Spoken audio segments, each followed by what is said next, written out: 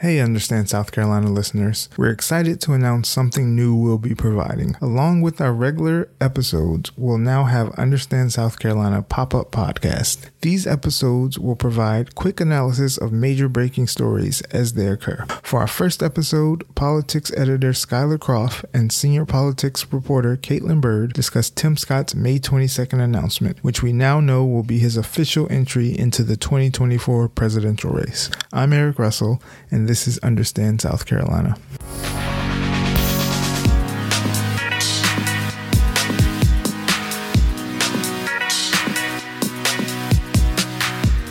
Hi, I'm Caitlin Bird. I'm the senior politics reporter at the Post and Courier. And I'm Skylar Croft. I am the political editor at the Post and Courier. My boss.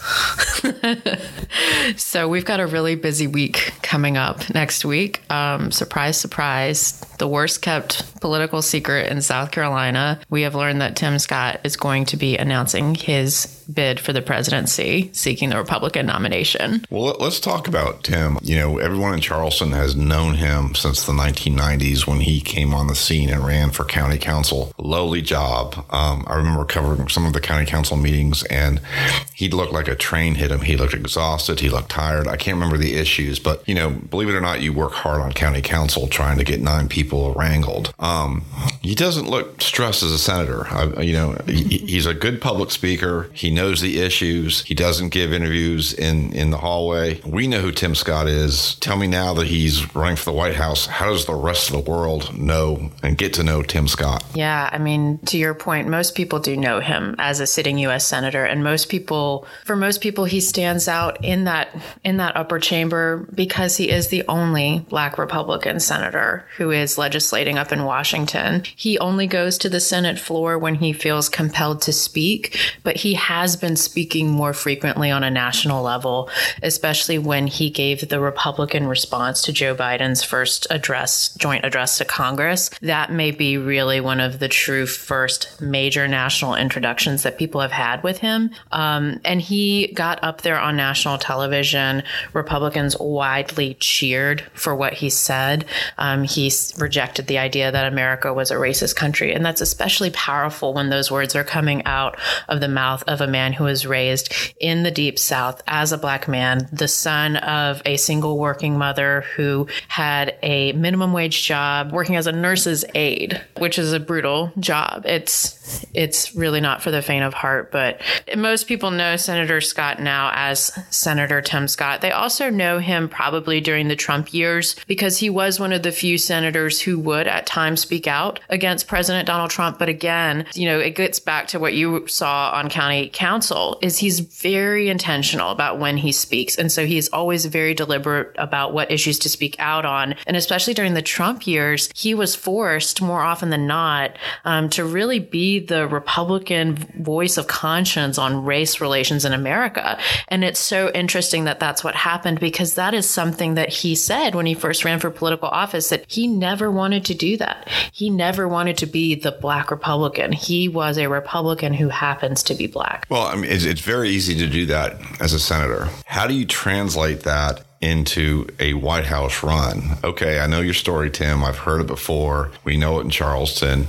You can give that speech in Iowa. You can give that speech in New Hampshire. But after the third or fourth time, tell me what are your credentials then to become the president of the United States and to win in a national Republican race? You know, what do you do to say, I am the one? Yeah, and I think that's going to be his biggest challenge. And it's interesting because in speaking with, you know, his senior campaign aides, they really think that that's the magic sauce. That's the special thing about Tim Scott is that unlike any other Republican who is expected to get into this Republican presidential race or those who are already in, is that Tim Scott has this really special, affable, authentic ability to connect conservative values to his personal life story. So they see, you know, the way that he's going to make his case to the American people and first to Republican primary voters is not only why he's a conservative, but how being a conservative has made his life better. And so he's going to be making this more personal, more positive pitch, which is really going to stand in contrast to the likes of Donald Trump and Florida Governor Ron DeSantis, should he get in the race. But at the same time, you raise a really good point. It raises the question about whether or not, even if Tim Scott talks about these personal stories and his life and how it connects to policy in a way that can be really meaningful. We've seen that before, that when someone can talk about policy in a way that brings it down to the human level, that is something really unique and special. And it's not just talking in wide political platitudes. But how do you do that without getting drowned out by those louder, more callous, more caustic voices?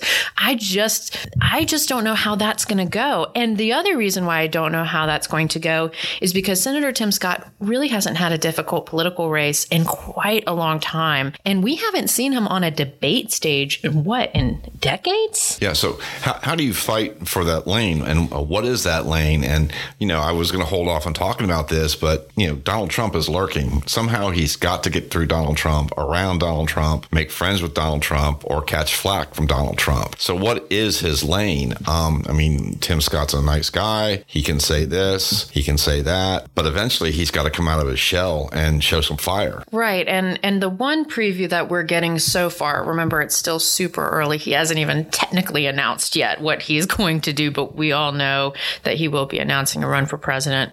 One thing that has been hinted at in his speeches is that he is planning to go after not only the left, not only Democrats for their focus on identity politics and grievance politics, but he's also planning to do that on the right. So that to me suggests that he is going to be willing to go after Donald Trump and Ron DeSantis and saying, hey, this kind of more negative talk is not going to work. I don't know what exactly his pitch is going to be, how he's going to punch back, but his campaign keeps telling us that just you wait, Tim Scott is going to put on those boxing gloves. He is going to fight. And I think, I look back to that Senate floor speech that he gave after the police reform bill failed. That's the speech that I go back to because he went up there, he had no notes in front of him, and he spoke at that well for more than 30 minutes. And you can see the anger and you can feel the passion and you can feel the hurt. And I think that, Tim Scott, more than anyone else in his caucus, has to navigate the optics of how he talks. And that's very unfortunate in American politics because he doesn't want to come across as the angry black man. But when he is upset, when he is angry, he makes it known and he makes it very personal. He makes it in a very passionate way. And I look to that speech potentially as a blueprint for when he raises his voice, he may not be yelling, but he will be, castigating the people who he disagrees with. Well, the other thing in that too is interesting in that he takes on a lot of domestic issues. But if you look at the full pack of the Republican Party, outside of Nikki's experience briefly as ambassador at the UN, there's not a lot of foreign policy experience or resume there. Tim does not play up. He's not a world traveler. He doesn't take the war hawk position that Lindsey Graham is famous for. It's just not part of his daily dialogue. I'm sure he has an opinion on all these things, but it's just not front and center of who he is as a senator. Well, and he is building. You could argue he's building that resume right now in real time. He's on the Senate Foreign Affairs Committee. So he is, I am getting press releases now about his stance on Israel and his feelings on the war in Ukraine, where we know he's differed with President Trump. He made that clear during a GOP event recently in Greenville. So I think he will speak to that. The other piece, while it is not in the same vein at all, to your point, as a Lindsey Graham or even a Governor Haley, is that he does have some connections to military. So I'm curious if he's going to lean on that. His father was in the military. His older brother, is in the military or was in the military. So he moved around. He lived that Air Force brat life. And so he has a sense, but that's certainly not the same as going on those codals and going across the world and seeing Afghanistan in real time. It's just totally different. Well, there's also a club that he's part of as a candidate now. It's shaping up that he's going to be the only member of the Senate that runs. I mean, that's just an oddity. That is so fascinating because, and you can speak to this more because you've been covering politics for longer than me. Wasn't it always kind of a presumption that when you were in the Senate, you were looking to the White House, that this was a clear launch pad and you would use those Senate hearings, those Senate committee hearing to really make your point and even use that as kind of a platform to start, making a case for why maybe you should be president. The Senate was fertile ground for presidential hopefuls. Yeah, and I think a lot of that, again, has to do with Donald Trump. I mean, I think there's a number of Republicans are saying, not this year for me. Maybe in 4 years we'll try it then. But until Trump is out of the way or there's someone in the crowd that rises up, I think there's going to be a lot more sideline people. That leads to better endorsement chances. So we'll see what happens with that. And Senator Scott is very well liked among his Senate colleagues. I mean, you can read stories up and down in Washington, D.C. Not even in my experience of reaching out to folks off the record and on background and not using any names. No one could give me a negative thing. They could not tell me a negative thing about Tim Scott. No one had an awful thing to say about him, which is really rare in politics to not have made some enemies during your time in Washington. And especially for someone like Senator Scott, who's been in the Senate since 2013 and who before then was in the House and came up during that Tea Party wave. So the fact that he came up on the Tea Party wave and still doesn't have political enemies publicly to his name, it really raises some questions about, wow, is he really that nice of a guy? And then the other argument I've heard from folks is, well, if you've been up there long enough and you haven't made enemies, does that mean you've really put skin in the game? And that's a good question, and I can't answer it. But to your point about the foreign policy experience, you could also argue that 2016 showed us that that kind of traditional political resume doesn't matter anymore. Well, it also kind of plays into there's a lot of isolationism in the Republican Party, which kind of tends to play out well in the primary season. So maybe it's calculated that that's where he wants to be, and he'll speak domestically. And again, it's going to be a war on the left from the right this year. It will, and it's going to be really interesting to see how Senator Tim Scott carves out that lane when you're going to have someone like DeSantis who's really making that culture war argument, where Tim really hasn't been doing that so much. But when he does go there, he really speaks to it from a personal perspective that makes it maybe a little bit more palatable for independents and people who might be looking for an alternative to Donald Trump, or people who might even been looking for an alternative to Joe Biden. Well, it also, again, looks like a Southern affair for the Republicans. Asa Hutchinson is in from Arkansas. You've got two from South Carolina with Nikki Haley and Tim. You've got two from Florida with Donald Trump and DeSantis. I mean, does the fact they're both from South Carolina, Governor Haley and Senator Scott, does that really matter in terms of the vote? I mean, voters are going to do their message, right? They're not going to say, he's from South Carolina, so I'm going to vote for him if you're a South Carolina voter. Well, and there's just something interesting to say about this because, Tim Scott was just reelected in 2022. So we're not even, 6 months removed from his reelection bid where he won by just massive double-digit margins. So that means that, by and large, most of the Republican primary voters who go to vote in South Carolina are going to see his name. And not only are they going to see his name, but they just voted for him. I mean, that's a really unique, kind of bargain right there to be making, is you see a familiar name on a presidential primary when not even, a year and a half ago, you were voting the guy back to the Senate. The other thing is that you think about the way that those early states play out. I think we have to remember that before Tim Scott can come home to, South Carolina, he also has to really make his case to voters in Iowa, where he's probably going to make a very strong play with evangelical voters there, because Tim Scott is someone who is very much like a person of faith. He is very quick to quote Bible verses from memory, not just, Matthew 2:5, but he'll give you the whole verse right then and there on the spot. I can't do that. But he really thrives. He really thrives with retail politics. That's the point I want to get to, because the contours of these early states really could lend themselves to someone like Tim Scott, who gets energy from talking directly with voters. Ron DeSantis does not. Ron DeSantis does not really enjoy the rope line. Nikki Haley really does enjoy the rope line, but Tim Scott relishes in the people. He will abandon a platform or a podium to walk around the room. So TV cameras, get ready, because wherever you put your white spot on the floor, he's not going to stick with it. But if he is able to make that personal pitch, which really seems to be foundational to how they see a path to victory and how he sees a path to victory, is by the time he gets to South Carolina, if he gets to South Carolina, he has been making that personal pitch to these other states. And now he's going to be back in friendly territory where people know him. People here in South Carolina know Nikki Haley, but we've had a lot of folks move to South Carolina since Haley was Governor Haley. Tim Scott has been in the Senate since 2013. Well, he's also polling right now in single digits. And I've always thought that if you don't have much of a chance, it's really easy to run for president because you're not using your money. You're using money that someone gave you. There are just oodles of free media in terms of showing up at the pancake breakfast in Iowa, or even more pancakes, New Hampshire, or this debate or that forum or this fire station. So is he doing this as a political hobby, or does he really believe that he is going to end up in the White House when all is said and done?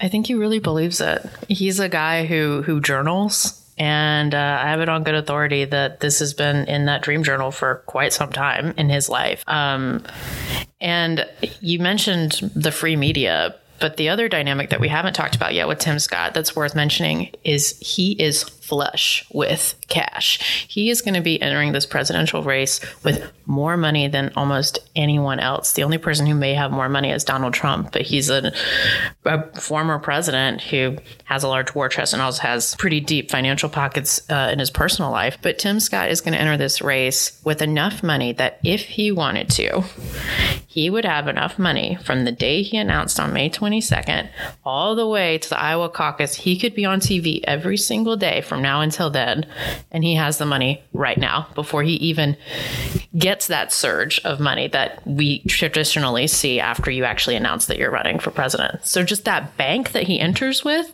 and that's not counting the PAC dollars he has access to as well, where he's had people like Larry Ellison, of the CEO of Oracle, giving millions upon millions of dollars to him. He is a donor class favorite. And so if he continues to get that money, it's an ugly truth, but it's a real reality that money is the lifeblood of a campaign. So if he can keep making the case, and if he keeps having money to run, he can run.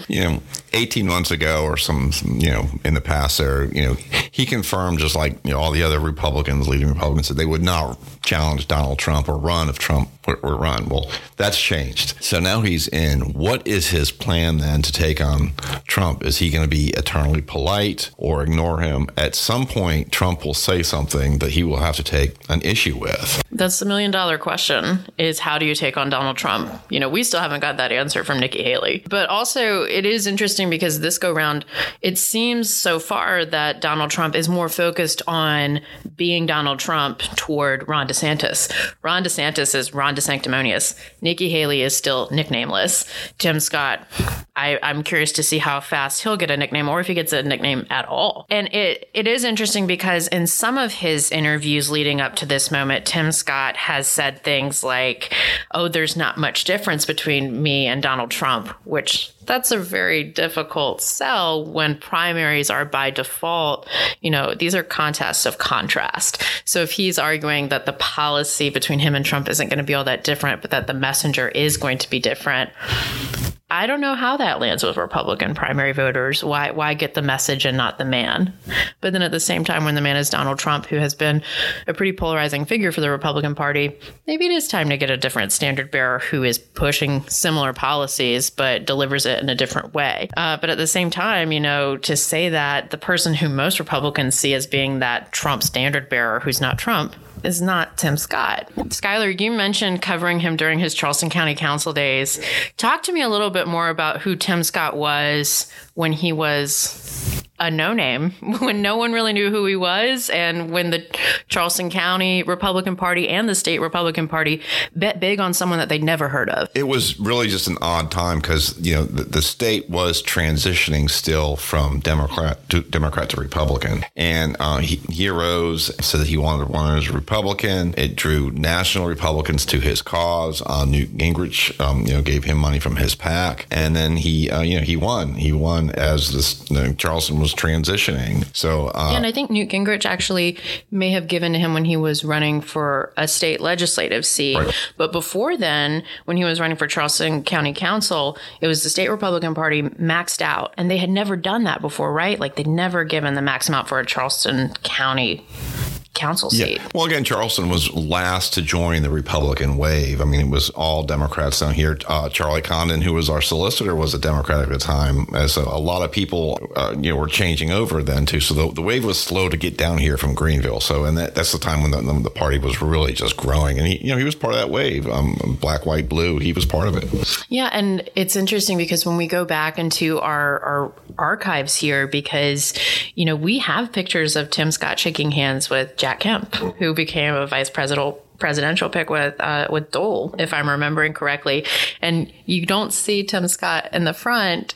You see his back, but he's identified in that cut line, and there he is shaking hands. And Alan Keyes came down shortly after Tim Scott was elected to Charleston County Council. So even from the very start of his political career, it seemed that there was this national recognition that there could be something special about this guy. And that's something that just has always been really fascinating to me about how quickly he got on that national radar. Well, you had the Reagan years, you had the Bush years, the Republicans were taking over, and he was just exactly the minority they were looking for at the time. He served his time on county council. Again, I think he worked rather hard because you had 9 people pulling in different directions here. Some of the most political boards around here are the school boards, followed by county council. So he did have to work. There were issues that kept him busy. But then, it was a quick move to the State House, lost 1 seat against Robert Ford, came back, tried again, was in the State House briefly, talked about running for lieutenant governor, ran for Congress, and then the Senate seat opened up. So he's held every elective office there is from the county level up. So except for governor,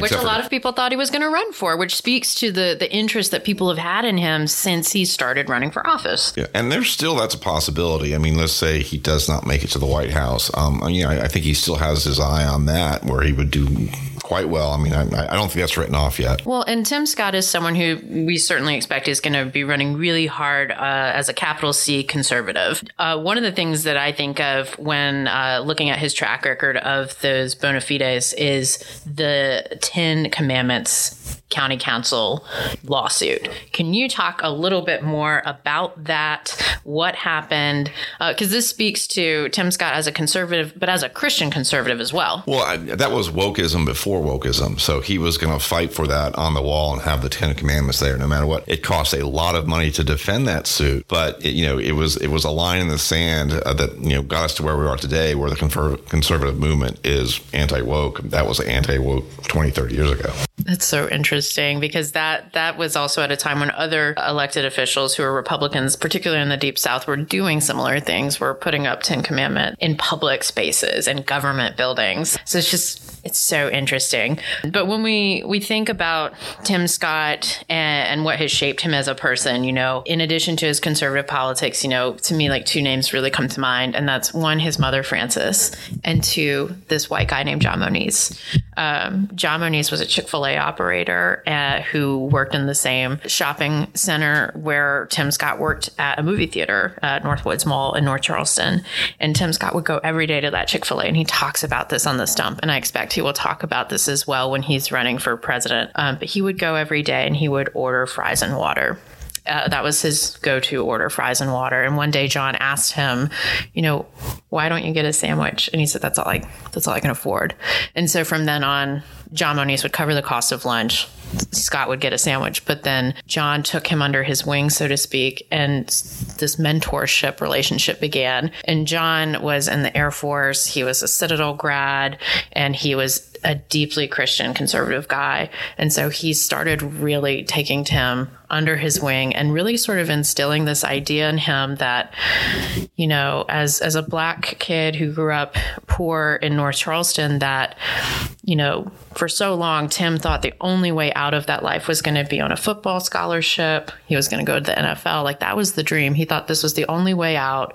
And this was the only way that he was going to be able to afford to buy a house for his mother one day. And John kind of planted the idea that you can think your way out of poverty, and maybe you should consider entrepreneurship. And that's actually what ends up happening to Tim Scott. He went to college first on a partial football scholarship at Presbyterian College. He started thinking about maybe going into seminary, but he ended up coming back home and going to Charleston Southern and studying political science. He was also like a salesman at the time, going door to door. And he worked in like a men's suit shop at one point as well. There's also, the stereotypical view of what a Republican candidate looks like today. I mean, he's opposite of that in that he was a very bad student, a product of the public schools, minimum wage jobs, did not go to Ivy League schools, succeeded, had a mentor outside the family, came from a broken home in terms of the father disappearing. So it's different in that fashion. Yeah, and I'll even say, too, that he's also different as well in the Black Southern tradition, that typically down here, it has been said to me, and I grew up in the South as well, but 10 o'clock on a Sunday is the most segregated hour. It's this idea that the churches here are very much separated by race.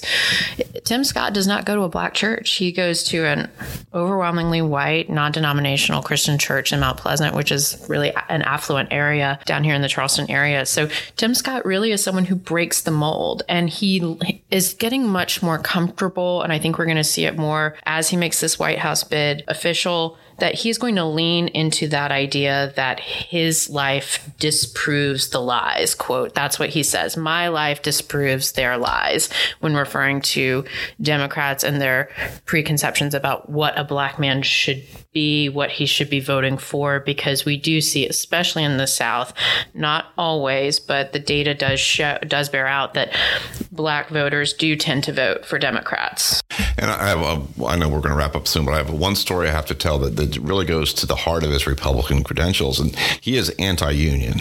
Yes, he is. Very much. And I remember covering, there was a rally at Herald Square where he had his office, I believe, when he was in Congress, and there were a number of union people out there demonstrating. Tim Scott came out. It was a very hot day. He was wearing an open shirt, sweating through it, and it was a very tense moment when I thought it almost was going to come to blows between him and the union organizer. He was a young man in his career. I don't know if it was a hot day or was a hothead, but I just remember that story. It's always stuck with me. Wow. I can't imagine him even coming that close. Yeah, it was a large crowd. We were by a busy highway. I forget what the union issue was, but it had something to do with something that was going in Charleston. And Tim was not going to be intimidated. He was there, a few staffers, and a large crowd of union people. Well, maybe that's the preview for what we could see on the debate stage. Yeah. I mean, there's some fire there. We'll see what happens. I think he's become a little bit more mature and more relaxed, but that was just an odd thing to see from an elected member of Congress. Mm-hmm.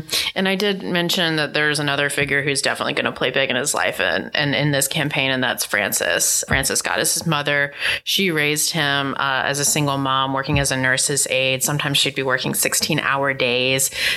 Sometimes Tim would go home and turn on the light switch, and there was no electricity because the power bill hadn't been paid because they couldn't afford it. So she is almost always there. She's going to be in the front row. She has just recently retired from her work in the hospital. So I anticipate that we will see Miss Frances hitting the road when she feels up to it. But, Tim Scott is a single man. He is not married.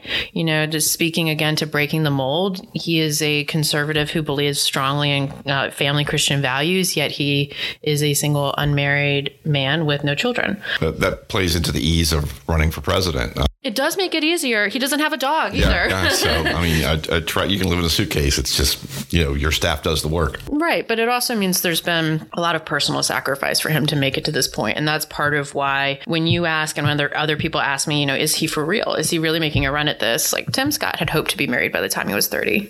That didn't happen because it's really hard to date and be in this kind of public office. And right now it's got to be almost impossible to date if you're going to be running for president.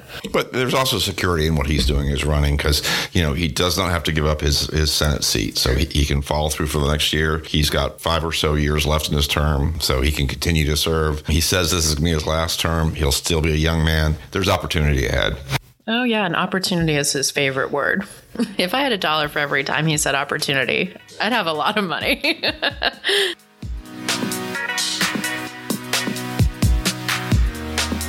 That's all for this pop-up episode. Follow and subscribe to the Post and Courier for more coverage. And also, if you would like to follow more politics across South Carolina, sign up for our Palmetto Politics newsletter. Thanks for listening.